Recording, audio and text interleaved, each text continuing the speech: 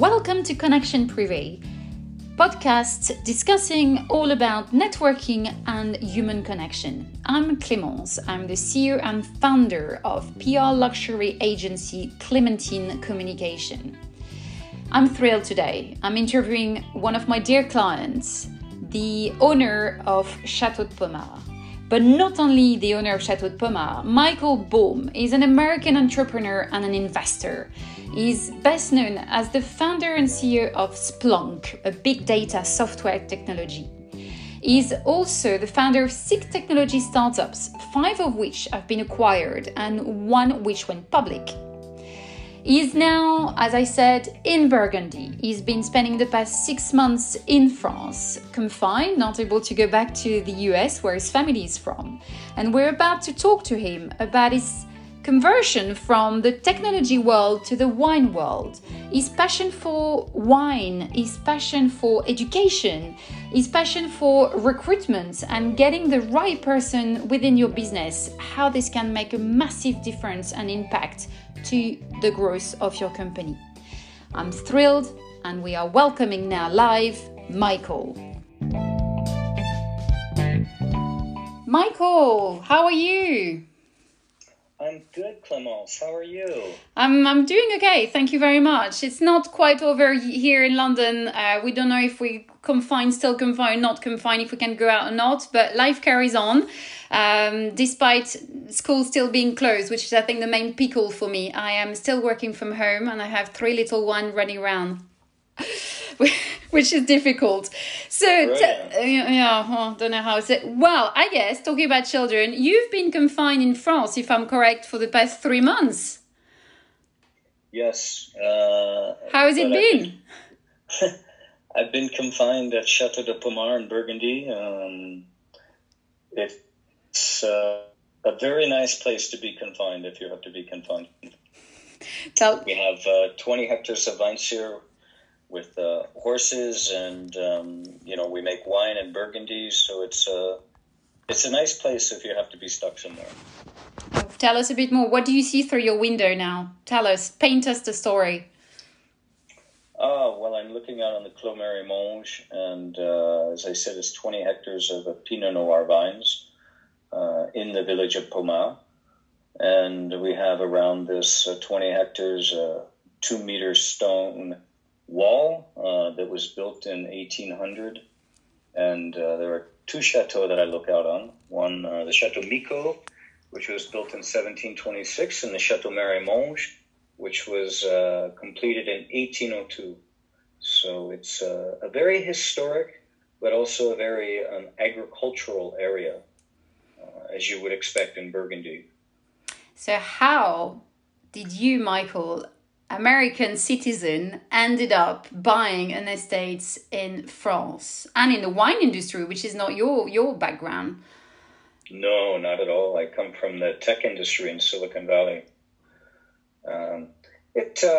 I suppose it was something that was like a lifelong dream to do something different, maybe have a different pace to life. I mean, I'm still very involved in the tech industry, but this is a nice balance where the frequency here is measured in decades, not in minutes or milliseconds, as it is in Silicon Valley. So quite a big change. When did the love for wine came up in your career? How does that work for a man in the tech suddenly fall into wine and perhaps spirit one day, God knows, but for now, wine? Probably about 30 years ago when I got married. My wife and I are both from Philadelphia in the U.S., and we drank beer growing up, not wine. But when we both moved to California after school and decided to get married, we got married in the wine country in California, in Napa Valley. And truth be told, I never really took much of a liking for the wines of Napa Valley, being higher in alcohol and mostly Cabernet Sauvignon, much more tannic. The weather there is very warm. The soil is very volcanic. So you have a very different type of wine. But we came to Europe on our honeymoon, and I found I just fell in love with French wines. And I'm an engineer by training, and I got very curious about why are the wines in France and in Europe, these old world wines, so much different than new world wines. And it all came up. So it goes back about 30 years, this fascination with wine. That's so good. I guess I've got to congratulate you for being with your wife for 30 years. You mentioned 30 years anniversary, if I'm correct. Well, maybe, like, for example, the lockdown, it's a good thing that she's in San Francisco and I'm here in Burgundy. And she's with your sons. You've got 2 boys, if I'm correct. Right. I can imagine how many COVID-19 divorces there will be, right? Yeah. Well, we'll study that in September. It's the next call. And babies made too, right? COVID babies. By default. Yeah, no, fair enough. We will see the effect of all that, I guess, within the coming months. I'm longing forward to that. But congratulations. This is a good thing. And I think your wife is very involved in your business because I can see her name on the labels of your bottles as well, isn't it? So you share the business. You co-founded this. Yeah, we share the work on the business. She's much more involved in the restoration project, and I'm more involved in the winemaking and the business side of things. Cool. So how long are you staying in France for? Do you want to go back soon to the US? Well, I've been here since January, and Wow. she left in March to go back when the lockdown started. Our lockdown just eased here in the last few weeks. And now San Francisco, where we live, is still on lockdown. So I'm not sure when I will go back, because if I go back to the U.S. today, it's not clear, according to the French government, if I can come back to France and when. So it's very much up in the air at this point. So hard. And as you know, this podcast is all about the power of human connection. So I guess you must have missed your family quite big time, I guess, during this time. What's your best way, you from the techie world, what's the best way you've managed to keep in touch? How have you managed to keep in touch with everyone? I think between, FaceTime, Zoom, social media, allows me to at least have a bit of a digital connection to people. But it's difficult, right? Because it's 9 hours time difference. Yeah, true. And 6 hours, I have my parents on the East Coast. They're still in Philadelphia, is not so difficult. You still get a good part of your waking day overlapping. 9 hours is much more difficult. Oh, well, good luck. Hopefully you'll see them in the summer. Yeah. It's quite tough for everyone. We've all missed each other's birthdays, so that part's fast. And bigger celebration, I guess, when you all see each other. What does human connection looks like actually in the world of technology? Going back to your previous career, I guess. Well, you still involve a lot in tech, but what does it mean actually in technology, do you think? Well, I suppose it's taken a lot of getting used to in the wine world, where it is more about human connection. Because I find in Silicon Valley, where I've been for 30 years, in the tech world, it's a lot more impersonal. We move so fast.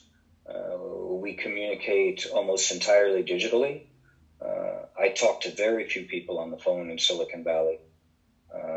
It's all text message, Zoom meetings, emails, very little in-person meeting. Oh, really? And I think that's becoming even more so the norm now for investor calls, but also customer calls.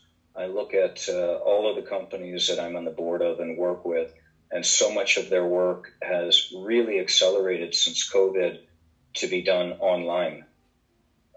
And it's quite interesting to see how clever a lot of the younger people are who run companies, doing even complex customer engagements for fairly complicated products online.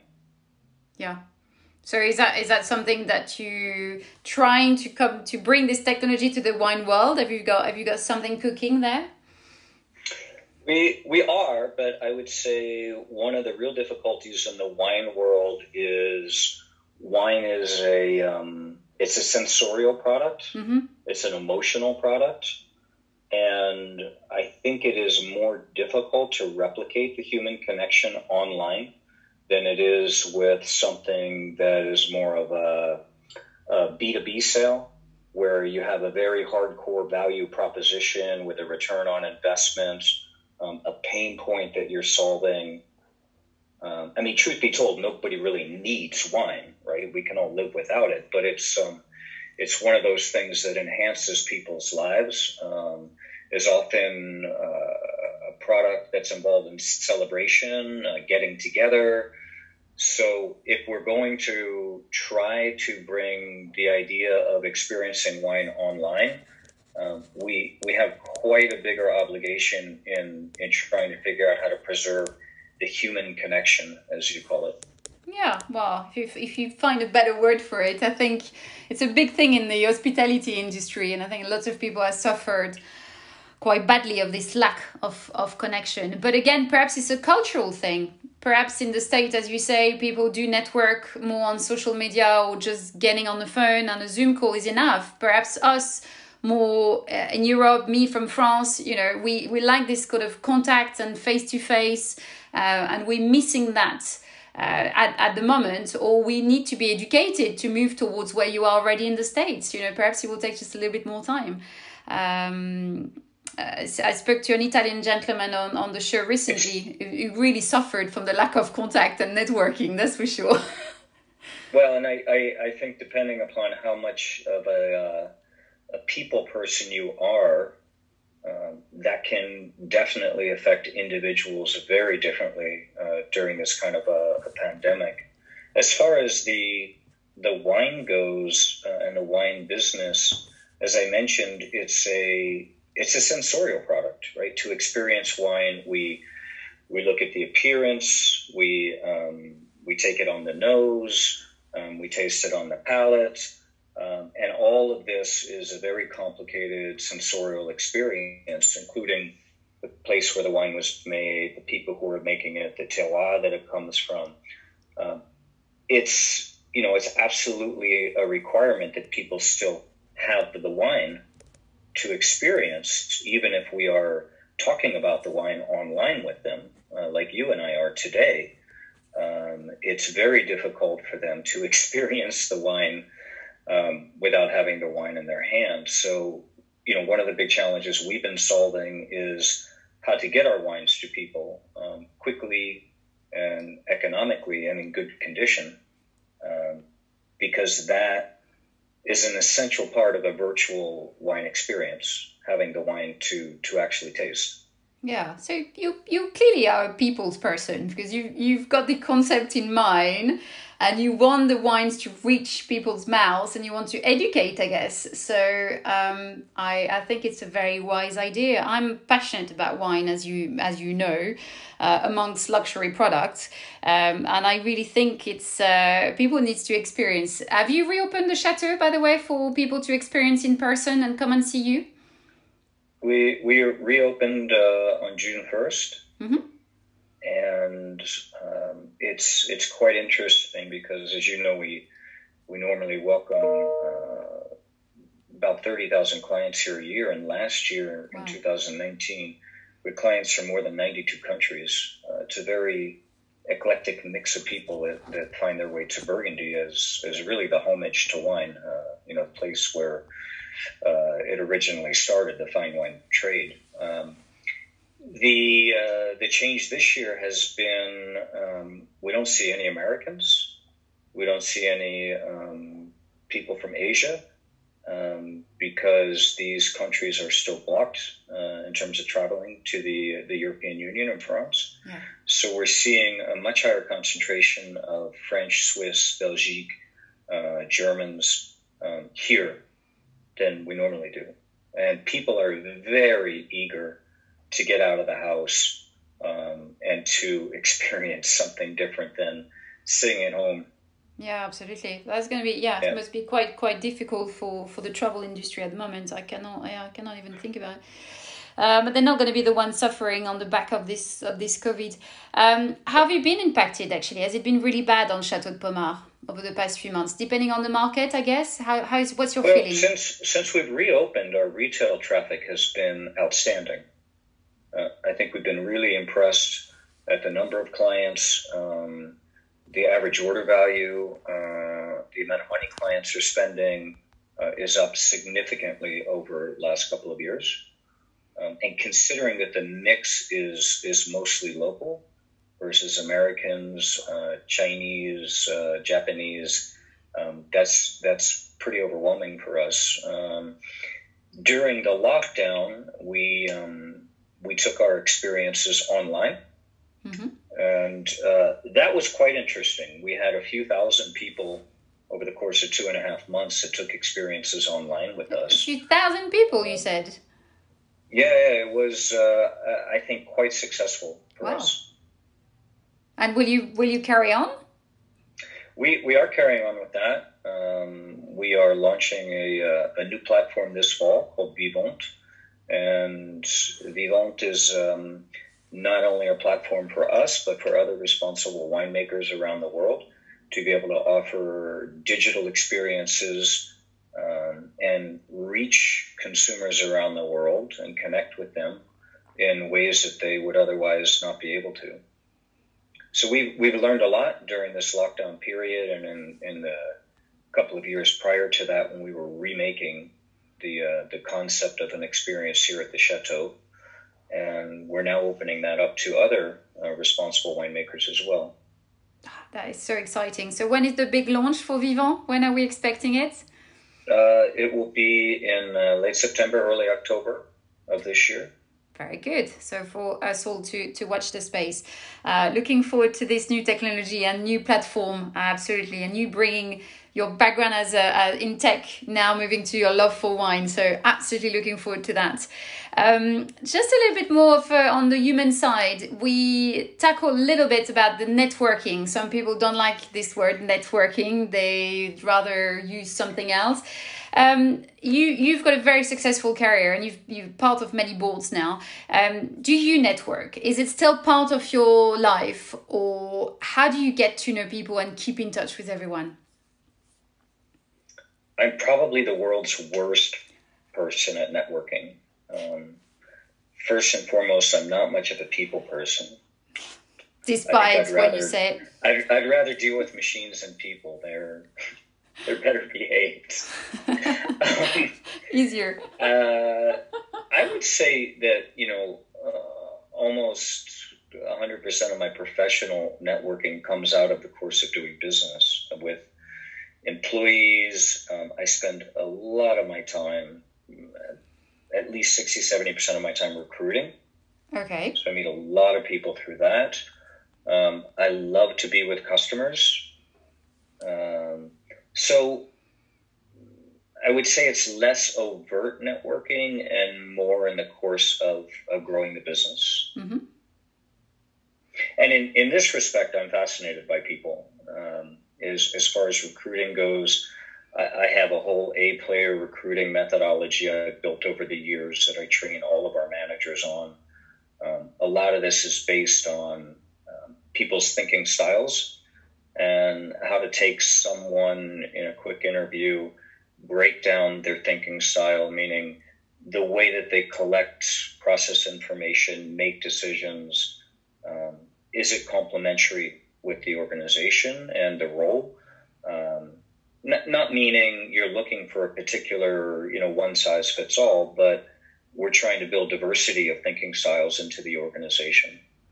Gosh, I'm now thinking. Tell me. For example, if I have I'm interviewing now for a marketing CRM specialist. Okay. And here, we really need someone who's a logical thinker. Yeah.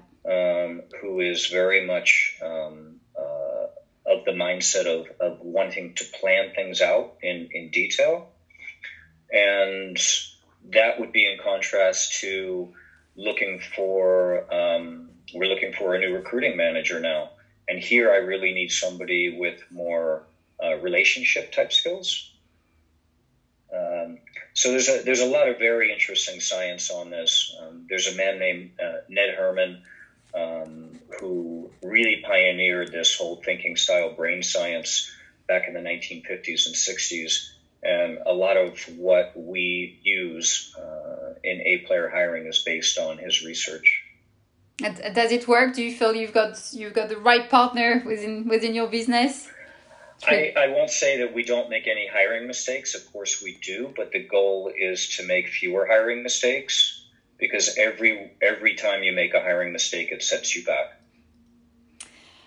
Oh, yes. As a small business, I know. But I think it also helps us manage the team better. You know, we're growing very quickly. We've doubled the number of employees in the last 9 months. Wow. And that means that there's a lot of new people here who don't know the other people. Yeah. So we have an internal Facebook, if you will, where we have a profile of everyone and their picture and what their role is, but also their thinking style. So for the very first time you have a Zoom call or a meeting with somebody, you can understand a little bit about the way that they think, and not just how they might make decisions, but what they need to make decisions. So I'll take myself, for example. As I said, I'm not much of a people person. When I arrive at a meeting, I'm not one of those kind of people who likes to chit-chat. I have noticed, actually, I have to say, Michael. I have a lot of people on my team that not only like to do that, but they need to do that. Yeah. It's their warm-up to getting engaged in the topic at hand. So I have an agreement with my executive team here, where on Mondays, every morning, every week at 10 in the morning, we have our executive meeting, and I show up 10 minutes late so they can do all their chit-chatting. And they get what they need, I get what I need, and everyone's happy. This is brilliant. Well, at least they know. Yeah, exactly. No one is upset. But they also know that I need certain things. For example, I have a lot of what we call yellow quadrant in my brain, and that is more on the big picture, visionary side. I can't get into the details unless I understand what the big picture is. So they have learned whenever we're talking about a subject that if they want me engaged faster, they need to frame up the big picture before we dive down into the details. So a lot of what we do is making sure that you understand what you need, but you also understand what other people need so that you can provide it and have more effective communication, shorter meetings, better outcomes, and better decisions. I clearly need to learn from you a few things, I have to say. I thought I run quite a few business over the years. I've recruited quite a few people myself, but I am absolutely fascinated. Slightly scared than the first time I've met you. You've probably analyzed me like crazy over 20 minutes, thinking, is she going to be right for the job? For everybody's sake, I run the PR for Chateau de Pommard. So here we go.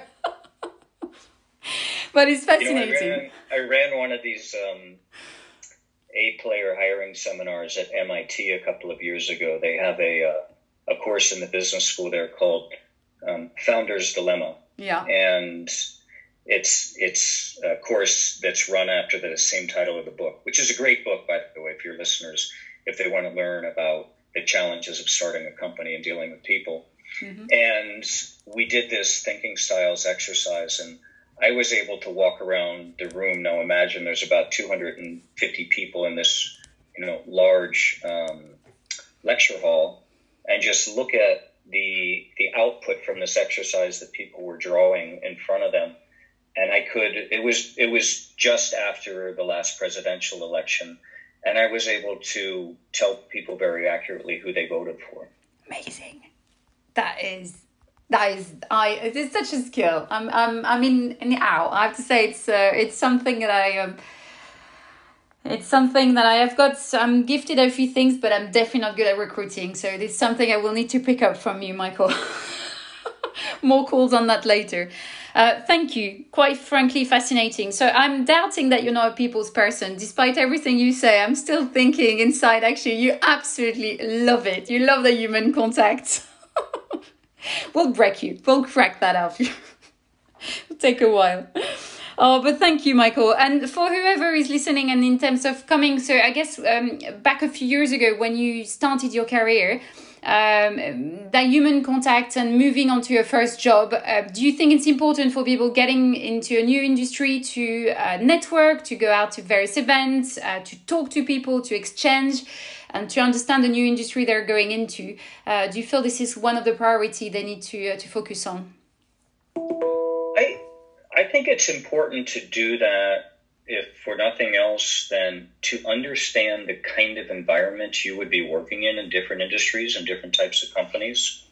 And I know I would have made fewer mistakes early on in my career if I had done more of that. Oh, here we go. That's a good way of ending this podcast, I guess. Learning from the best. I thank you so much, Michael. I'm greatly appreciative of your time, because I know we tried a few times to speak and you are always so busy. Many thanks. Good luck if you're flying back to the US at some point this month, and you can find your family again, and I shall see you again very soon. Thank you so much for listening to Connection Privé, a podcast produced by Clementine Communication PR Agency. This episode was mixed and edited by Chris Osborne. For more insightful interviews about networking and the power of human connection, make sure to subscribe to Connection Privé on Spotify, Apple Podcasts, or wherever you listen to your favorite shows. And if you like what you hear, please leave a review in the Apple Podcast Store or tell a friend about us. I'm your host, Clémence de Crécy, and I hope to see you again soon. À bientôt!